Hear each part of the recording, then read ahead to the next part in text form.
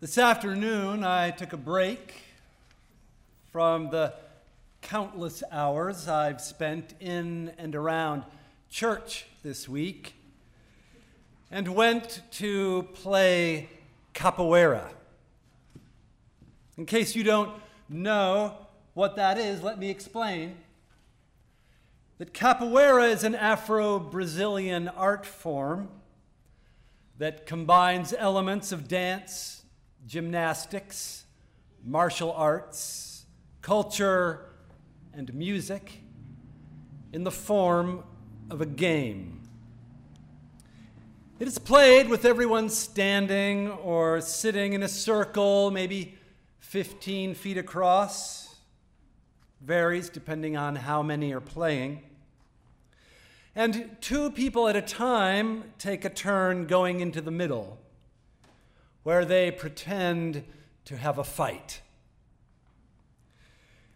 You partner to create an improvised dance of feints and spinning kicks and acrobatic escapes, continually shifting and changing direction, now standing, now crouching, now balancing on one foot or on your hands, or even on the top of your head, coming as close as you can to landing real blows until the song ends, or you're out of breath, and then you move out to rejoin the circle, and another pair takes your place. At least that's the idea. I've been training at it for almost 2 years, and it's kind of a joke that I began a practice requiring so much skill, strength, and conditioning, flexibility, agility, and stamina and balance on the wrong side of 50. But the majority of the other students in my school are also beginners. They just happen to be children. And once a year, our teacher organizes a big weekend gathering in Petaluma, inviting other teachers to come in from out of town, and capoeiristas from around the area attend, and there are workshops for adults and for kids, and public demonstrations in a plaza downtown, and it all culminates with a final ceremony. So I was pretty disappointed when our teacher announced that this year it would happen on the 19th and 20th of April. It had not occurred to him that that was the weekend of Easter. And frankly, I'm not sure that it mattered to anyone but me. So I've had to miss out on a lot of the activities, but I did manage to attend most of the final event this afternoon, where parents and friends are invited to come watch. And everyone from the tiniest 5-year-old on up gets a chance to play with fellow students and with the visiting teachers and show off their skills. And after the games, the students get taken aside and the beginners are awarded their first capoeira belt, a green braided rope that the teacher ties around your waist, which must be why this ceremony is called batizado, Portuguese for baptism.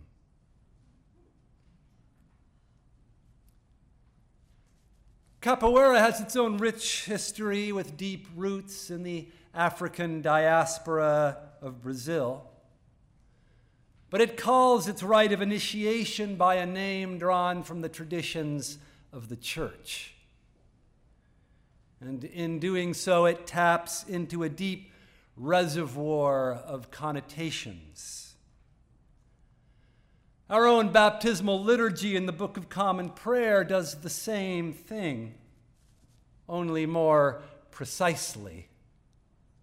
every action of the rite, each question and response, every line of every prayer is like an artesian spring fed by an underground river of meaning.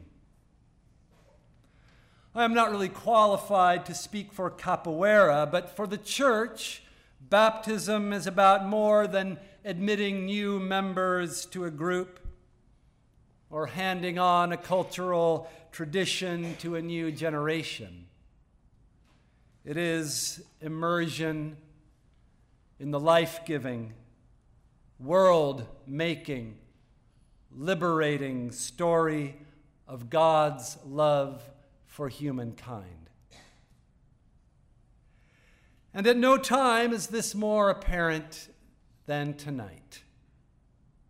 On the eve of Easter, we wade out once again into the shallows on the shore of this vast ocean of wisdom. And we say to Mark and to Sarah, "Come on in, the water is fine." And here I must emphasize again that we are not inviting them to join us in a benevolent association, to share an aesthetic experience, or intellectual or emotional enjoyment of an ancient religious and cultural tradition. Rather, all of us have come here together this night to receive the gift of illumination, to see the light of Christ that reveals to us that this is our story. We are participants in it, and it is nothing less than the story of our lives. Christ opens this path for us to enter the heart of biblical wisdom. The 7 days of creation, the flood, the Exodus, the valley of dry bones, the joyous homecoming from exile, he brings it all to life, to breathing flesh and living blood in himself. And then he breaks it open and feeds it to us, so that all of its blessings, all of its truth, and all of its promises, all its glory and pathos and judgment and redemptive beauty and transforming power, and the vast and vibrant silence that lies around and between each word, all of it can now be our own. This is one way to speak of what we mean when we say that Jesus preached the gospel. Jesus proclaimed in a personal voice, with a human touch and a mortal body, all the sacred word of God revealed in the law and the prophets. He himself was the gospel that he preached. And when we believe that, when we believe him, our lives can become the gospel too.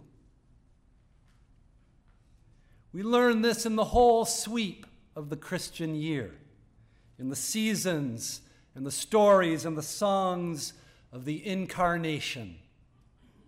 But we encounter it in an especially concentrated form this week, in the liturgies of these great 3 days. There is no need tonight to recap the story that they tell, only to point out that they play out against the backdrop of the Passover. The passion and death and resurrection of Christ recapitulates the great story at the heart of the Hebrew Scriptures, the perilous journey out of slavery from under the shadow of the angel of death, through the wind and darkness and waters of the sea, to the light of dawn and Miriam, singing and dancing with the women in the freedom of the other shore. But Christ, our Passover, is not only Israel making her escape, he is also the firstborn of Egypt, slain to break Pharaoh's heart of stone. He is the lamb slaughtered at twilight, whose flesh is our food, whose blood is the sign for our protection. The cross of Christ reveals the bondage of the human condition, as the scriptures have shown that it is when it is without God.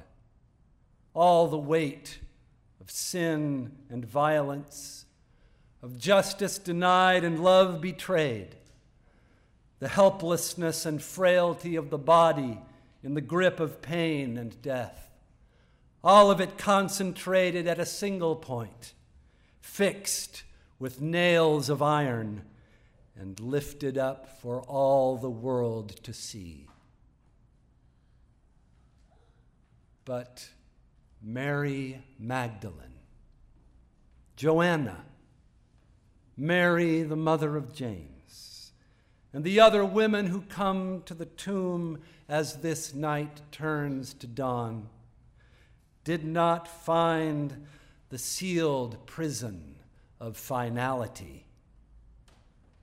They enter and see that it is clear and open as an empty sky. They receive the good news of God's freedom, the freedom to love and give life, no matter what fearful and sin-sick human beings do. Jesus now lives in this freedom and gives it to all who have faith in him. The light of his resurrection is all God's promises in one. It reveals that the gospel is not only the story of a people's past or of our present, it is the story of God's future for the world. And Mark and Sarah are leading the way to that future, because they are the beginners who remind us that we are always beginning again. We say that baptism is a new birth, but then sometimes forget that birth is but the beginning of life. If that life is new, it is because it is always beginning. The new fire of Easter must be kindled again and again in our hearts. The one light of Christ, shining in the darkness, must pass to our hands again and again.